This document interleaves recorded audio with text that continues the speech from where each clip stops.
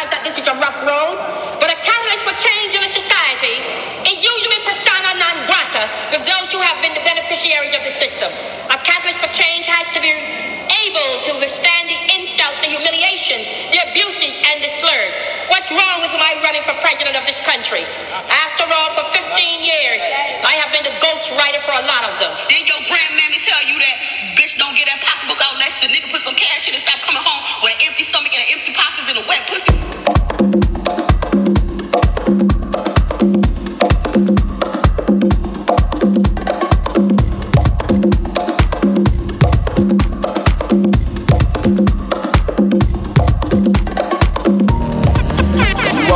The Black Sublime Podcast. This is your host, Mr. Haberdashery, aka A-O-less White, aka Persona Non Grata.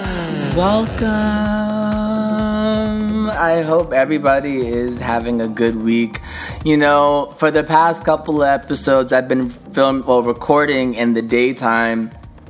And you know, what I'll say about that is that I like it. I prefer her. I prefer her. The only thing about it, like I said, I've been complaining about the heat, but I think I'm getting used to it, I think. I don't really know, but just so any new listeners know, I will be drinking water throughout the episode. That's what I miss most about the night episodes, though, is that I used to just get drunk on mic, just be wasted. I would start out, let me have a couple sips of wine, and then before you know it, I'm like pouring shots, and it got out of hand. There were some episodes where it did get absolutely, entirely out of hand. So, we're trying some moderation. I was also talking to a friend of mine, and we getting old, y'all. I mean, I don't speak that. I don't claim that. I love my age. I love what my liver does. I love that my body's still, I always say ass fat, dick heavy. Even though we're going to get into that this episode. But it is the case that drinking every day is not cute. In the beginning of the pandemic and the quarantine, I was, just to relax, just to have, find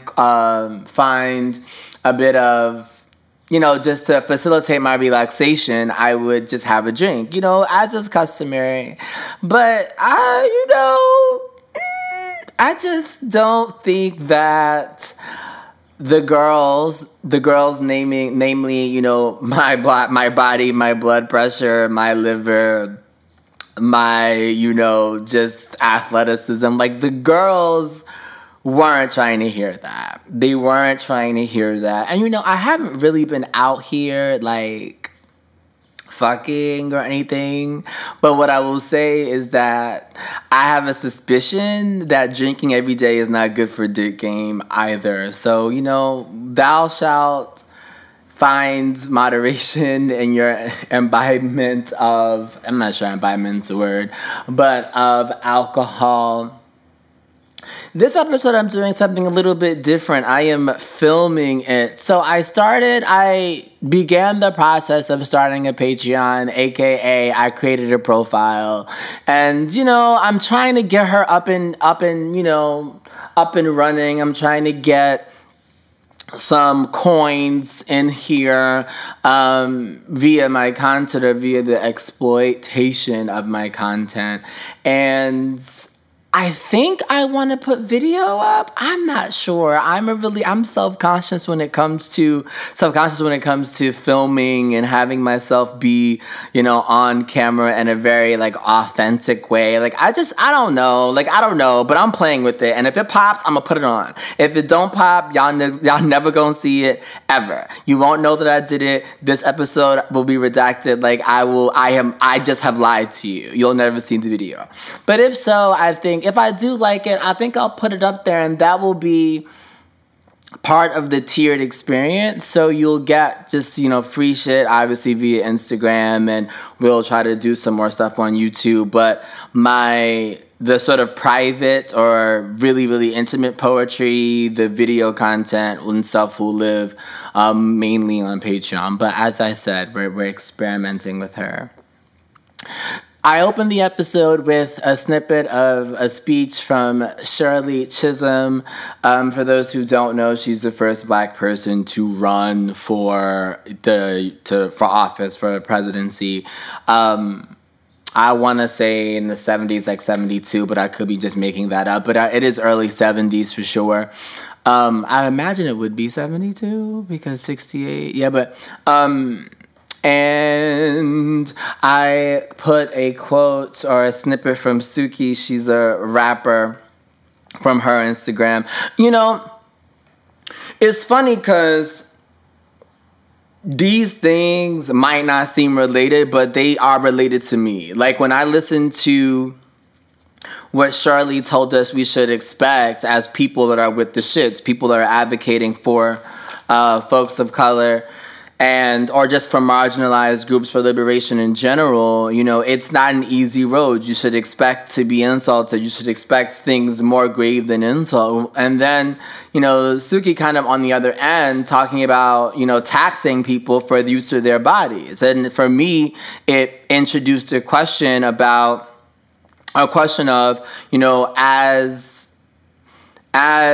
somebody who is down for the cause, who's with the shits, who wants to help people, what are the things that I deserve in that context? So, you know, a couple of my friends and I spoke about this yesterday. I'm still exploring it. When I get, you know, some wisdom, I shall share it, of course. I mean, there's some tidbits that I kind of have come to, so I'm happy to get to that at the end of this episode.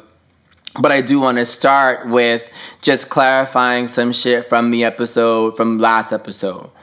So just a quick recap. Y'all should listen to it. Y'all should go back and hear me talk my shit. Like, obviously, I want you to do that. No shortcuts. However, I am going to quickly summarize what I talked about in the context of Beyonce's Black is King. And actually, it's not really about that. It's an insight that came to me as I was talking about it. And for those who are new to the podcast, you know that my Black ass does not pre-plan. I do a little pre-pro during the week. Like, I open a page and write my shit in. But I try to speak organically. I try to, you know, push myself, but also, you know, I think it's more engaging for people to just see how my insane brain works and how I connect things. So I didn't pre-write my analysis or critique or whatever of Black is King. However, in that discussion, I stumbled upon something that I do think is interesting, which is Black fetishization of Black people, right? Like, I think that... So the point that I was making there, at least in the context of Black is King, is that I noticed that, you know, when it's time to feel proud, when it's time to discover or to foment or to engender a global or even like just a widespread sense of pride, we always reach back to old Black Africa. We reach back to an aesthetic that is not modern, but, you know, there are some cultures that preserve some of this aesthetic, obviously, but we reach back to, you know, to the continent of Africa, to the Black parts of Africa, and to old tribal aesthetics. And then the problem with that for me is that it diverts our attention from the present. It participates in some form of erasure of how we have contributed to the movement today, or not even how we've contributed, but who we are and where we are in the present. You know, how to mobilize, how to empower us now. I think that when dominant culture, white culture, capitalist culture that likes to, or that seeks to derive value, monetary value from what you create, right? When we don't acknowledge the value of what we create today, it furthers or supports or maybe just, confirms, doubles back on what's happening to us already about like what we contribute today. The parts of our culture that we don't have access to, particularly like something like music. We think about how the creation of rap is a predominantly Black art form, or predominantly Black, a result of Black genius. But the people who own it are rarely Black. The communities, right, that this culture, this genre comes from, aren't reaping the widespread financial benefits of that cultural asset, right? And when we don't lift our shit up, and when we don't say that we deserve this, and when we don't do this, like, it helps confirm, it facilitates the white erasure or the or our dispossession at the hands of white culture. So our white people. So, etc. Right? So then I jumped from that point and just started talking about how, on top of that, everybody wants to be melanated. By everybody I mean in the Black community. So Black people, when it's time to feel pride, we lift up melanin. Melanin this, melanin that, melanated, all of that, But on a everyday basis, we don't lift up dark-skinned people. We allow for we create an environment in which dark-skinned people don't always feel beautiful, don't always feel seen, don't always feel celebrated. But when it's time to feel proud, we refer to them, we use their bodies as reference. We use their bodies as symbol of pride, but on an everyday basis, we don't lift those people up. And to me, it's very similar to the fetishization that you would experience at the hands of a non-Black person. It's very similar to, admiring an aspect of someone's physicality, but dehumanizing them in the process.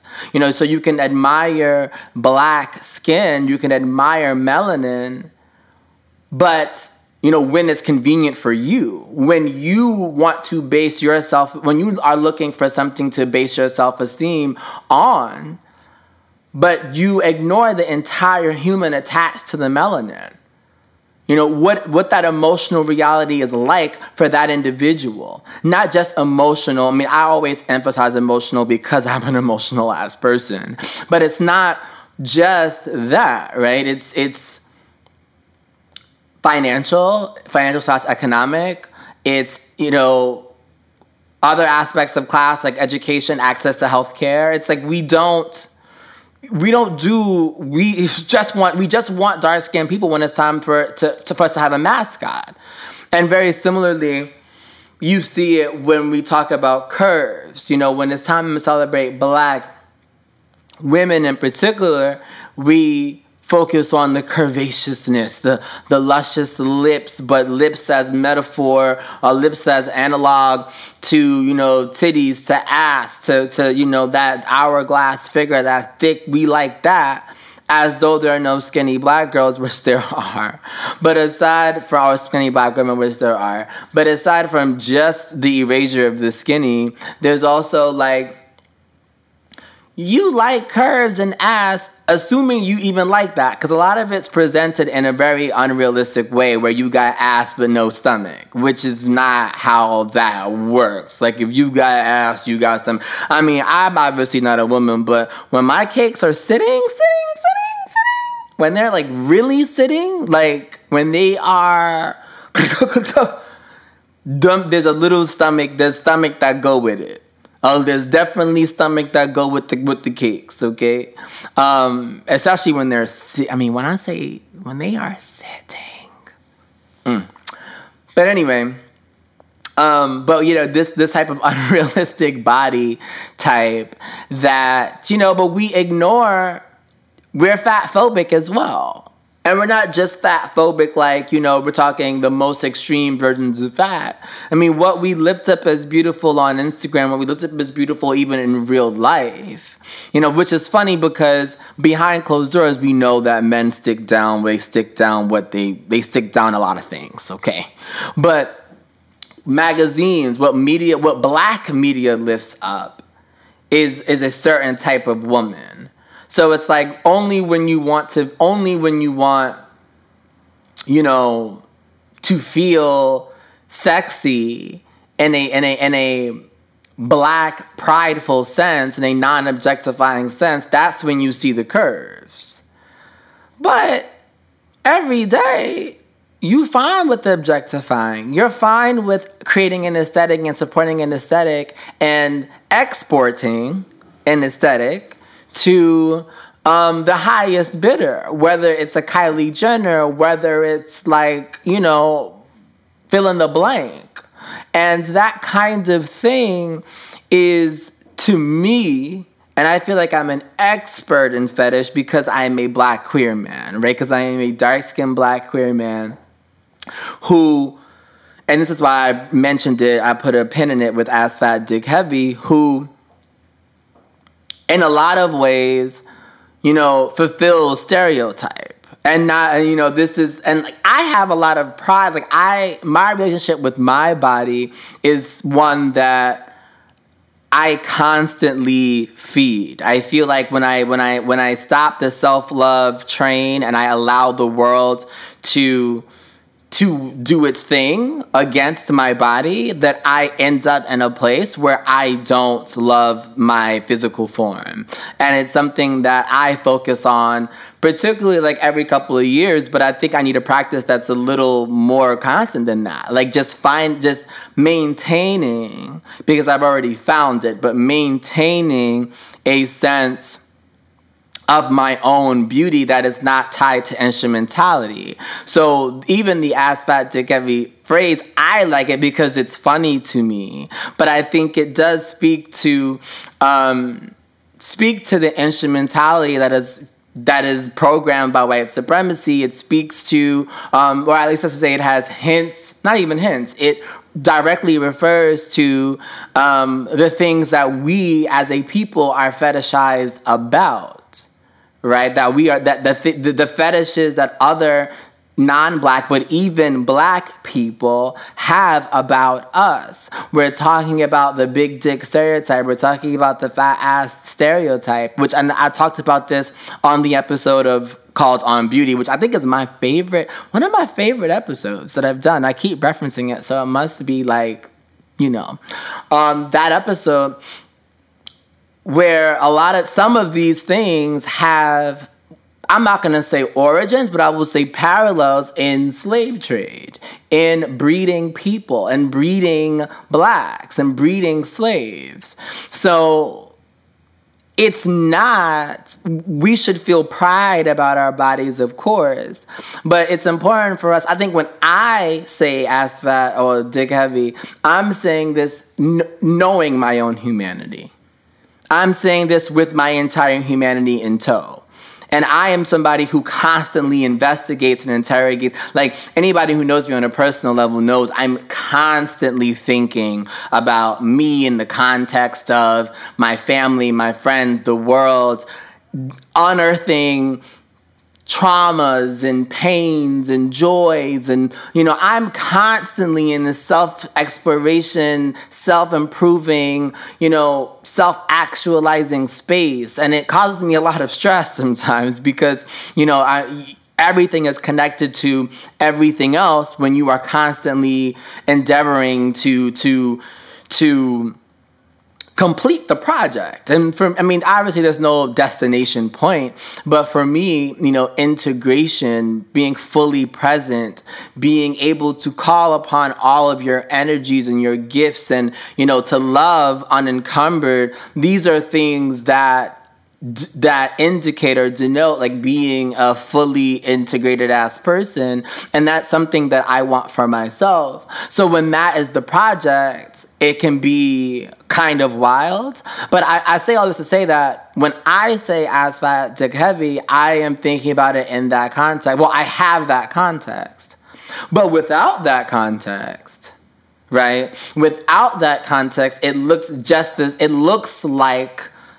the same as fetishization and, as white fetishization of black bodies. And the argument can be, or rhetoric can be, well, black people in general have that context. So it's impossible for black people to fetishize other black people because we all have the context of our humanity. We share a narrative, we share certain things, so we know that when we talk about that girl with a fat ass, and we're not just talking about her fat ass. We're talking about her narrative. Or when we're talking about melanin, when we're lifting that up, we're not just lifting up. We have the full context. And I would cry bullshit. Because to me, that's just not true. We see with the way that patriarchy, colorism, femmephobia, misogyny, all these things, how they play up like in an internet scene, like within our community. We know that we don't always acknowledge each other's humanity. We don't, right? Like that's just not the truth.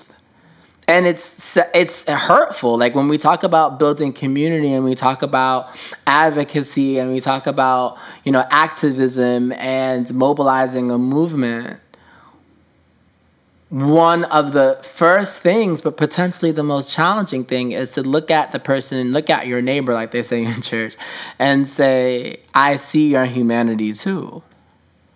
I'm acknowledging today your pain, your trauma, your joy, your everything. And I'm celebrating you and I'm standing with you. Your imperfection, your flawed nature. I am here to fuck with you on that level. And I don't, that's not common. You look at somebody and it's like you see this a lot when we talk about the strength of, black women, the strength of queer people. Yeah, we've had to fight for a lot of things that we have. That's why we are so resolute.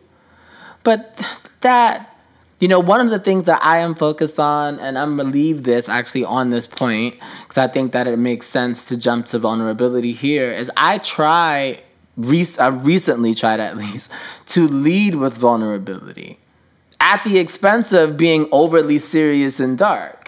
A lot of times, not the expense, but with the side effects of being overly serious and dark. Like, I want people to know, to peek behind the curtains and say that, yes, to understand the paradox of what it means to liberate yourself and what it means to care about liberating your community.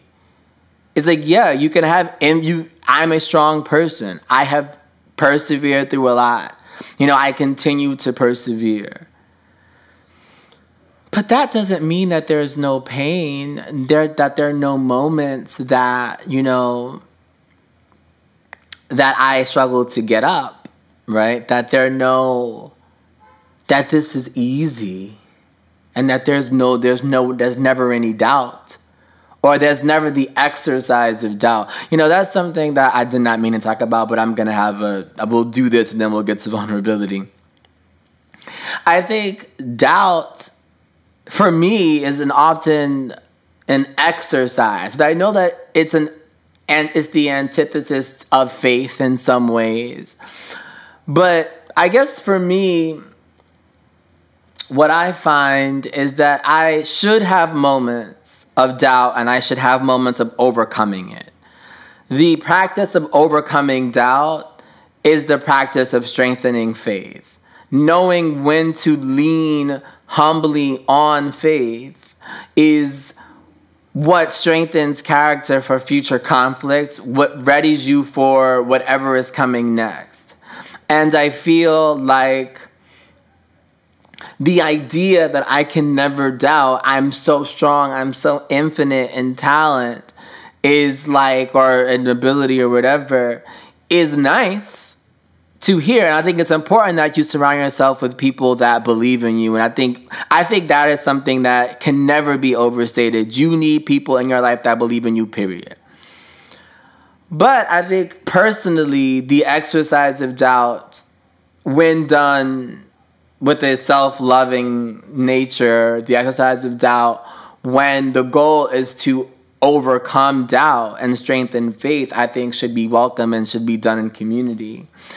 What I wanted to say, I think this is my last point, which is I think I'm talking really fast today.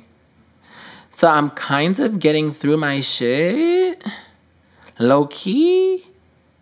I don't know. But whatever. So what I said something a bit earlier about with the side effects of being some shit. I said side effects of being dark and serious, or exceedingly so in both directions, whatever. What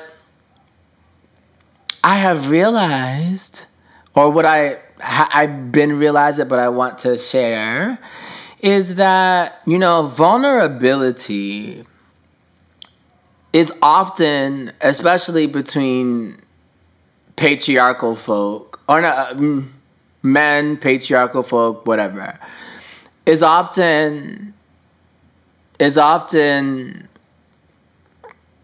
described or delimited in sharing darkness and sharing sad memories and sharing regrets, sharing pain. That's often how we determine whether or not someone is vulnerable. Sharing that content, the things that we don't return to in our consciousness. I think that on that point, not just what you share, but how you share it is important. You can share things that are intimate, but you can do so without emotion. You can do so in a way that distances you from your audience or the person that you're talking to. You can do so without eye contact. You can do so without physical touch, or whatever your sort of avenues are for intimacy. You can do those things. You can not do those things, but still be sharing intimate content. That's something that I think I have done, but tons of people do, obviously, because you kind of have to, right? This is part of the activist struggle. When you are a fully integrated person, I shouldn't say fully, but when you seek integration as a project, and what I mean in this context is when you want the political to not be abstract. So when you want to tether political abstract ideas to real human emotional experience, when you want to link that, which in my opinion is the only way to do it. I shouldn't say, which is the way that is sustainable in community building and actually like the most effective and humanizing way to do it. It's not just discussing reparations on an abstract plane, using abstract language, mounting economic arguments, financial arguments for the funding of it. Like, all that is cute, and on some level it needs to be done. But there are people who can point to the graves of their ancestors, can point to the cyclicality of white supremacy, how it pillaged and ravaged and destroyed their families for centuries, and can do that today. I mean, I am one of those people. So when that's the case, conversations about reparations are not abstract at all. But the situation is, if I were to get up and argue reparations in front of Congress, right, I couldn't sit there and cry about my dead grandfather, cry about my dead great-grandfather, cry about the homes that no longer exist, cry about the people that have died due to X, Y, and Z. I couldn't do that. I would have to make a cogent, logical, legal argument for the support of reparation, which means I would have to suppress my emotional life. I'd have to suppress that emotionality that is hot underneath my skin to make this point. This is a tangent, which is why I don't explain shit to white people anymore. That's why I don't. Because all I'd be doing is dehumanizing myself for someone else's understanding. I already know the tea. I'm living the tea. So, I can't be getting into these conversations, but regardless, so going back to advocacy and activism, when you're facing this, the external world, the bleakness, the elements, and you have to channel your emotionality. Well, some people suppress it. I think the right way is to channel it, and I'm working on channeling it. But if you have been socialized in a masculine way, or if you have been not even socialized in a masculine way, if you have trauma, the solution to the fake solution to trauma is to suppress the pain and work through it. And that's, a lot of people in my life have done that. Mostly black women, but queer men as well. They just work and achieve through the pain. They work and achieve through trauma. And learn to suppress, ignore the things, and to work in spite of them. And that's something that, has survival value in the sense that you literally, survival in a capitalist sense, like you literally transact, you're able to participate in the market and get the resources that you need for whatever. But the emotional dehumanizing element, that those side effects are crazy. They are incalculable in a lot of ways. To counteract that, and not just to counteract that, but to offer an alternative when it comes to intimacy, community building, what vulnerability means. I think it's important for us to realize, or has been important to me to realize, that there's vulnerability and silliness. There's vulnerability and joy. There's vulnerability and fun. So a lot of us probably have things that make us laugh that we don't share. A lot of people share jokes. I don't really share. I sometimes share jokes, but not just, I can share a joke, but what I notice is that there are a lot of things that make me feel good that I don't necessarily share. Y'all already know that I'm a Mariah Carey fan. I love her. But I can watch that bitch all day. I could watch that bitch all fucking day and live my motherfucking life and feel great. I can do that. Or, I'm looking at my bookshelf now. I don't know. I'm trying to look something. I like to cook, but I don't like to clean, so no. I like to bake, though, but I don't like to clean, so no. Let me see if there's anything on my bookshelf that I could, share quickly. I guess not. But, I like to make music. I like to watch really bad TV. I watch trash. Not trash reality TV, but I will watch a fantasy. If it's a fantasy thing and the woman and the lead is a woman, I will watch it, even if it's garbage, or if it's adventure, but I will watch trash shit. I am permanently a teenager when it comes to what I watch on TV sometimes, and just sharing that, or sharing snippets, or clips from things that make you feel at home, and that give you a sense of security and just joy. Sometimes that takes vulnerability. A lot of the people that are typified as nerds, we kind of make them feel uncool for the things that they like, be it comic books or games or whatever. It takes a lot of vulnerability to lean into that and be able to express that and to build your lifestyle around that. And in some ways, that they're farther along in community building, they're farther along in intimacy and relationship building than folks that keep what makes them happy to themselves. You know, the folks that are too worried about seeming cool, or that are too worried about whatever it is that they're worried about, to be open about the things that bring them joy. And for those that want to build intimacy, right, with people, but don't always want to be talking about sad shit.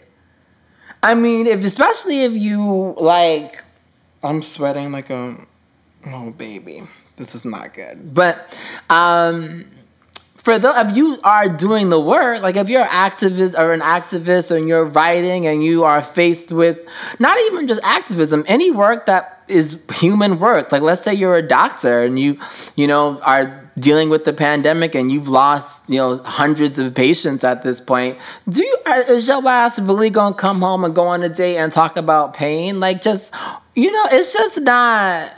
No, like, there are ways to build relationship, to be intimate, and to be vulnerable that root you in light, that root you in happiness, not necessarily suffering, Well, I should say celebration and not suffering. So with that, I'm going to leave y'all motherfuckers. I hope you have a great, a great week.